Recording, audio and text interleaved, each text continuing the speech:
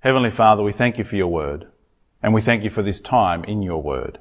We ask now that you would show us ourselves from your perspective, that we would learn to see rightly how we stand before you, such that we might turn to you in trust in the Lord Jesus, and that we might seek to share with others that same gospel, that same truth, that same saving message. We ask this in Jesus' name. Amen. What description would you give of humanity? Are people good or bad? Now, of course, as soon as I ask the question, you want to start qualifying it. If you're anything like me, well, hang on, David, what do you mean by people? Do you mean me? Do I have to answer that question about myself? Or do you mean people? My next door neighbour who's a bit of a jerk, or the people out there who are doing bad things, or what do you mean by good? What do you mean by bad? I mean, it feels like it shouldn't be that hard a question to answer. And I mean all of those things. I mean yourself. This is a question we're going to have to grapple with in regards to your own morality. And I also mean the people out there, humanity as a whole. Are we good? That is, are we moral? Are we by nature kind? Is humanity on an upward trajectory, ever improving? Tomorrow will be better than today. 100 years from now, 3 generations from now, we will finally achieve utopia. Is it that we are good and we are constantly corrupted by the externals? Or are people bad? Are we by nature wicked, evil? Are we by nature morally empty and bankrupt?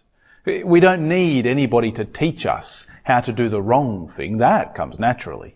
Are we by nature selfish? In fact, on a downward spiral, and the only reason that there is still any good in the world is that we are somehow restrained, whether by our own conscience or society or God. Are people good or bad? Are you good or bad? I feel like in the last few months we've really seen the best and the worst come out of everyone. You think back to the bushfires, and we had no end of people volunteering, caring for one another, providing goods, donating money. But we also had people looting and stealing from those who had already lost everything. Think about the last little while with everything that's going on. We have seen the best. I mean, you think of those frontline health workers who are putting themselves and their families at risk day after day after day. But on the other hand, we have punch-ups over toilet paper. Are we good? Are we evil? Now, I suspect that your own sense of what you are might be different, perhaps, to what you think about others. Maybe you think of yourself as good. Right? You compare to those around and you say, well, I'm by and large a pretty good sort. I have my days, fair enough, but I'm all right. Well, the bad people, they're out there somewhere. Or maybe it's the flip side. Maybe you know what you're like. You know your past. You know what you're currently into. You know yourself to be somebody who really couldn't use the word good as a descriptor. And you hope that there's somebody good out there. Maybe it's these churchy kinds. What about humanity? Where do you view humanity? Are we on a trajectory up? Are we getting better? Are we improving? Are our children gonna... Or are we always on that downward spiral? Now, of course, we have to ask the question, does it matter? Does it matter if people are good, if people are bad, if there is a morality that matters? Well, is there any point in being a good person at all? Now, to be honest, without God in the picture, I struggle to come up with a reason as to why it matters. I mean, the atheist experiment, as far as I can tell, struggles to say that, yes, morality matters, being good matters. Sure, we could talk about survival of the species, or progress and evolution, and us wanting to improve as humanity and keep the race alive, but there seems no better reason to be a moral person than, well, any other. Let me see, one person wants to live a long and comfy life, and so they seek to minimize any sort of conflict. Another person wants to live hard, die young, and don't really care if they harm anyone along the way. A third person just wants to end it all.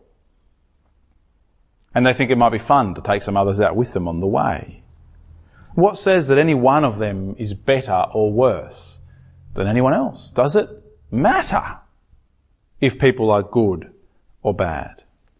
Now, of course, as soon as I give you those examples, we start to get a sense of why it does, of why we yearn for some sort of real and meaningful morality, for something, well, that says good and evil matter. As soon as I am the one who suffers, or perhaps my child is the one who suffers, we start to want justice. Our very own intuitions, our desire for justice, our belief in love, our questions about the purpose and meaning of life direct us to seek some sort of truth. Now, what I want to show you in these brief moments, I want to show you something that matters way more than our own ideas, than whatever vision of humanity or morality we could conceive of. And instead, I want to show you what God thinks. And I want to show it to you because it really does matter. It comes with a call to action. This is something we need to do something about, not just know. And I have to begin with a warning. God's assessment of us is not very nice. In fact, it's kind of the opposite of very nice. Now, that might be particularly challenging if you see yourself as a good person. It might come as a shock. You see, God doesn't think we're good. Far from it. We read it in that chapter we heard read from Ephesians, one of the letters that one of the very early Christians, a man named Paul, wrote. And he said this as he described his readers. He said, "As for you, you were dead in your transgressions and sins." Now, he doesn't mean it you as in you guys are and I'm not. He'll go on to say in just a couple of verses, we all were like this. This is how God views the natural human being. It's how he views you and me as we stand. Dead. Spiritually dead. I mean, lots of people talk about being spiritual these days. You might consider yourself a really spiritual person, into all sorts of spiritual things, religious things, whatever it might be. God looks at us and sees us as dead, and dead in transgressions and sins. Our dead state flows out of not whether we are moral or not whether we help grannies cross the road, although I don't know how you do that anymore when you're supposed to be socially distancing, but maybe just shout encouragement, hey, you can do it, right? It's not about whether we're good people or not. That's not whether it defines whether we are spiritually dead or alive. No, it's our transgression and sin. It's our response to God that dictates our deadness. Our response to his law, our rebellion against his right to dictate our lives. A rebellion that every one of us is engaged from day one. See, God doesn't see humans as morally neutral. We don't start as a blank slate and you can kind of go up or down and you can somehow balance the books at the end. Right? It's not that we are amazing and education is going to lead us into some sort of utopia. No. By nature. Because we are descendants of that first sinner, Adam, God sees you and me as dead.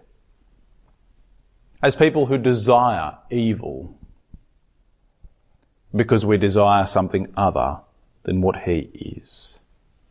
Now, it's a strange description because, well, don't look like it.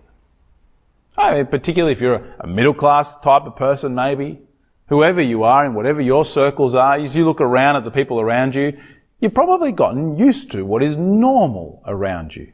We live according to what is normal. But if you have a look again at that second verse, in which you used to live, the transgressions and sins in which you used to live, when you followed the ways of the world and of the ruler of the kingdom of the air, the spirit who is now at work in those who are disobedient. See, we used to live this way. This is the description of the natural human being. Somebody who lives according to the ways of the world, for whom it's normal to transgress and to sin, for whom it's normal to not think of God.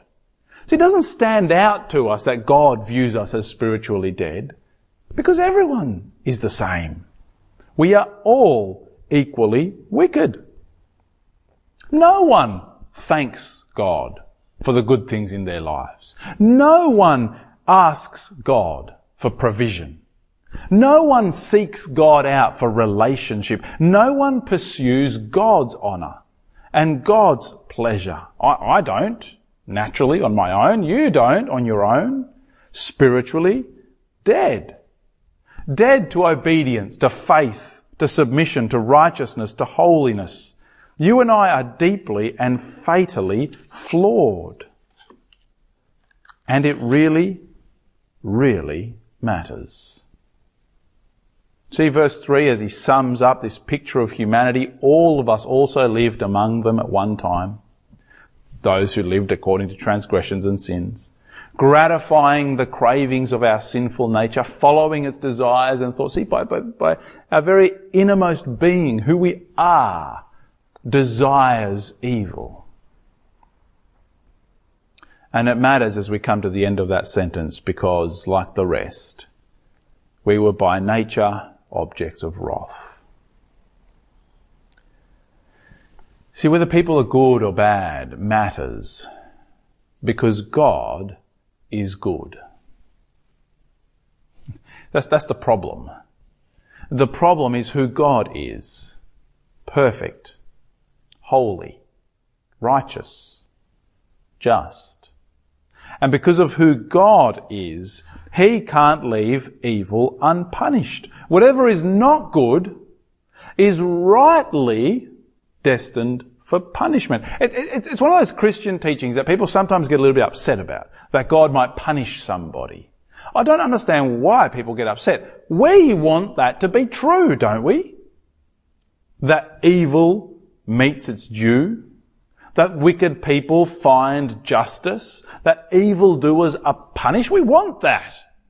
How many conversations, it feels like it's a little bit too frequent at the moment, where I'm talking with somebody and for some reason they start talking about how the sentences in our criminal system are just too light. And really they ought to be punishing them harder and that'll teach those criminals and that'll sort them out. We want that. We want the person who wronged us in particular, or our loved ones, to face justice. Wrath, that is, this righteous anger at wickedness, is good. It flows out of love. You love somebody and you see them wronged, you want justice for them. And the opposite of love isn't wrath, it's apathy. You see someone you love wronged and you don't care. Well, you don't really love them, do you?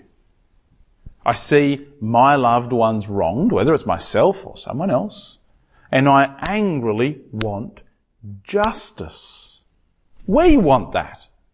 And we want that because that is who God is. He made us to be like Him. This characteristic is one of His, a deep desire for justice, which unfortunately leaves us in a pickle, leaves us in a bit of a problem. For if everything that is not good is destined for judgment and condemnation, and by nature, you and I are creatures of sin, then we stand condemned. Oh, we try and fix it, don't we? We've got all sorts of projects that are supposed to fix the wrongs of the world. Whether it is a quest for some sort of universal morality, right? Do better. That never works. Whether it's through education, let's raise the next generation. We'll teach them to be better. They will fix our mistakes. Well, we've had 100 years or more now of universal education just in our country. Free, available, great education. Has it fixed anything? Well, no, we'll make better laws. We need better politicians, more vision, more police. We'll fix it that way. That doesn't change hearts. I'll just bury my head in the sand and we'll see if that'll fix it. But you see, that all ignores that first description of us. Dead. Dead people can't do anything. Dead people can't speak, stand, act, fix a problem. Dead people can't behave morally. Dead in transgressions and sins. A cheery message, isn't it, for Easter? It's great to be reminded by someone on a screen that before God We're worse than nothing. We are creatures of wrath destined for judgment. But that's the truth that you need to see about yourself before you start to want a solution. See, it's so normal to live that way that often it never even occurs to us that we're in trouble with God. Now, Easter is good. Easter, you see, is the time when we remember the solution to the problem. I hope you felt it. I hope you know the problem and the need to be right before God, a need that you yourself cannot achieve. And it's why I'm so glad you're participating this way in our church service, because Easter is a time when we remember the actions that God took to fix the problem. We couldn't. We can't. There's nothing we will do that can fix it but God. Some of the best two words in the whole Bible. Come and look at sentence number 4. But God, because of who He is, because of His great love, God, who is rich in mercy, made us alive with Christ, even when we were dead in transgressions. But God, just fantastic words. We couldn't do it. Dead people can't help themselves. But God made us alive. When? When we were His enemies. Isn't that amazing? I have a wife. I love my wife. It's a very easy thing to do. She's very lovable. I have children. I love my children. It's sometimes easy. They're usually lovable. Even when they're not being lovable, they're cute at least. So in their minds, I guess I've got to love them. I have friends. I love my friends. They're very lovable. They're easy to love. God loved us when we were enemies. I mean, you think about the person you like the least, right? Your mother-in-law doesn't count. That person, when we were like that to God, in fact, when we were worse to God than that, was when God loved us. I have a mother-in-law. I love her. She's very lovable. And what did He do? Made us alive with Christ. Even when we were dead in transgressions. It is by grace you have been saved. He made us alive. He gave us that spiritual life we didn't have. He gave us a great and glorious future. Have a look at verse number 6. And God raised us up with Christ and seated us with Him in the heavenly realms in Christ Jesus, in order that in the coming ages He might show the incomparable riches of His grace, expressed in His kindness to us in Christ Jesus. We've just finished a series in the book of Revelation. You go and watch back through that, listen to the talks, to hear about the picture of us seated in the heavenly realms already, seated, reigning, ruling with the Lord Jesus, awaiting His return for the glory to finally be revealed. All of this gifted to us, given to us by Jesus, given to us by God. How? I mean, if justice demands punishment, if justice demands that somehow wickedness be taken into account, in fact, that wickedness be punished and the wages of sin is death, how is it that God can give us life? It's not just to ignore sin. Well, the answer you might have seen is in Christ Jesus. It's there the whole way throughout. I mean, you can point out pretty much any verse, right? Verse 5, made us alive with Christ. Verse 6, with Christ or in Christ. Verse 7, in Christ. Verse 10, in Christ Jesus. The whole way through it is in Jesus. Whatever happened to Jesus, we can be a part of. And what did happen to Him that could win us life? Well, we read back in chapter 1 and verse 7, we read these words. In Him, in Jesus, we have redemption through His blood, the forgiveness of sins, according to the riches of God's grace. We have redemption. Redemption is paying the price. It's buying back. In Jesus, He paid the price by His blood. He died. See, Jesus, who didn't deserve it, chose to die in my place. Chose to die in your place. Jesus, the perfect one, whose death was sufficient. And so God brought Him back to life again. Jesus, who died to death, whom God made alive, so that our sin might be paid for and we might share that life with him. I mean, the outcome is superb. Us who were once guilty are now blameless.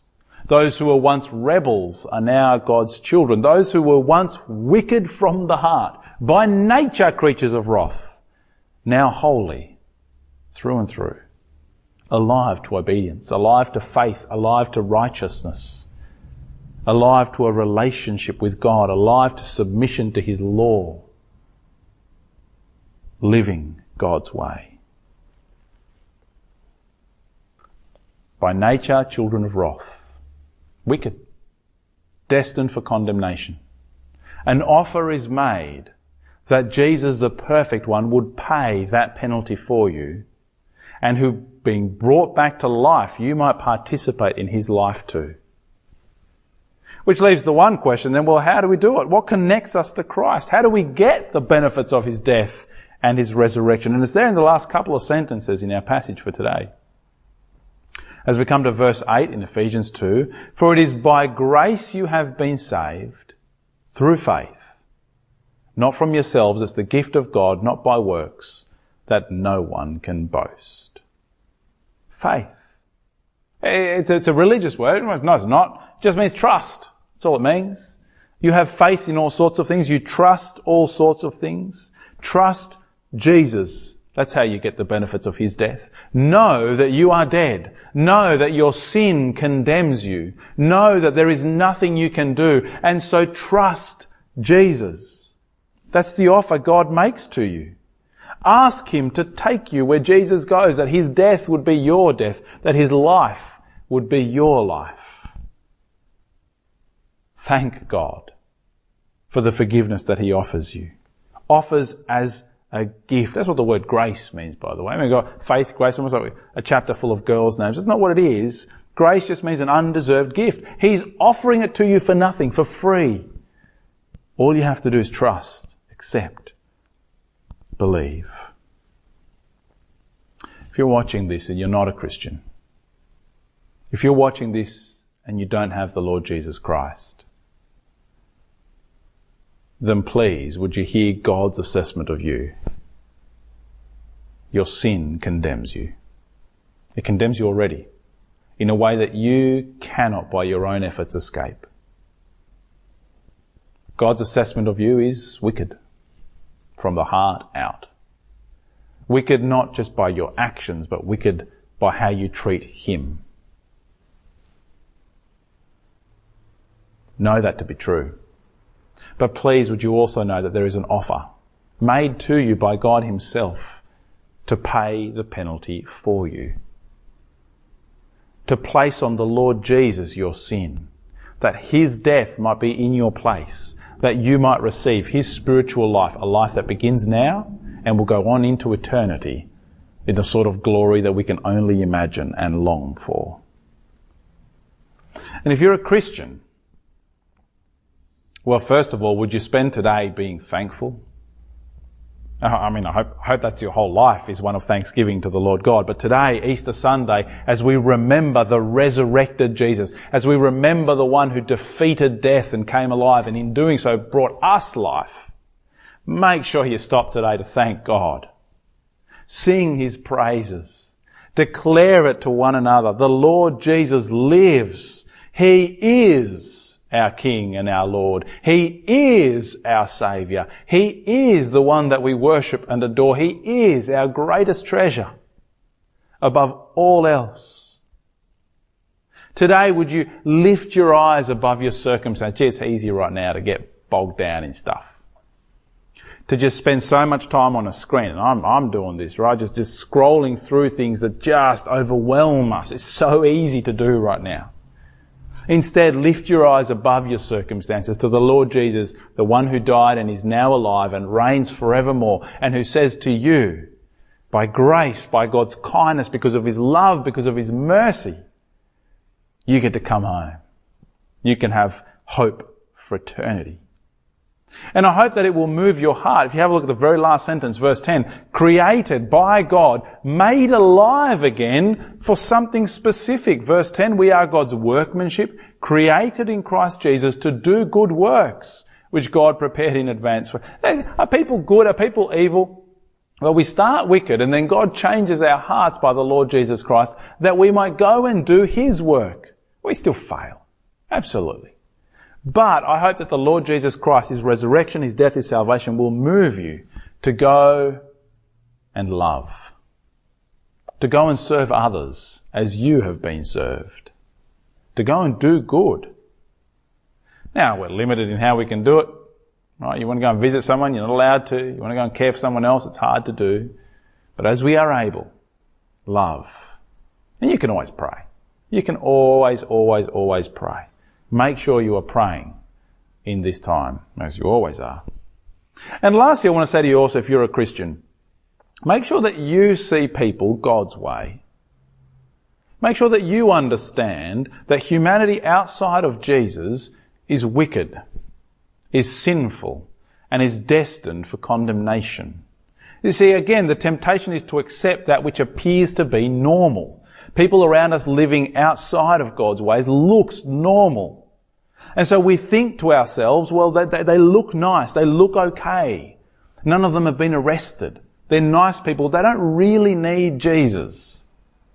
We need to see them God's way. Because otherwise we will not feel the urgency of sharing this message that we have with them. The reality is humanity is deeply, fatally flawed. And what we need above all else is the risen, living, saving Lord Jesus. Let's pray.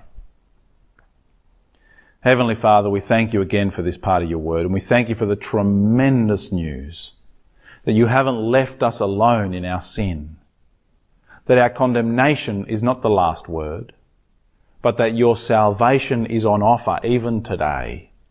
Father, for those watching, for those hearing at home, for those looking later, for those who will see this when they see it, for those reading this part of your word today, for those meeting all across the world, for anyone who today hears the name Jesus, would they come and put their trust in you, recognizing themselves to be as you have told that they are, as you have said that they are, and coming before the Lord Jesus Christ with the weight of sin and saying, I cannot carry it, will you carry it for me? Father, fill us, your people, with thanks and praise, with a heart that yearns for your gospel to go out, with a delight in the Lord Jesus Christ, that he would be our greatest treasure above all else that lies before us, that he would be our hope, that he would be the one who we fix our eyes on in trial. And Father, we ask this, that we might indeed be those who, saved by grace, display your kindness and your mercy for now and forevermore. Amen. Now we're going to spend a couple of moments just reflecting on the events of Easter. I want you to take a couple of moments as this next song is played and there's a little video that goes with it, to stop and reflect on yourself and what God has said you are like today, on your position before God, condemned, saved, and on the offer that God makes you in the Lord Jesus Christ. If you haven't taken it, why don't you take these next couple of minutes to have a conversation with God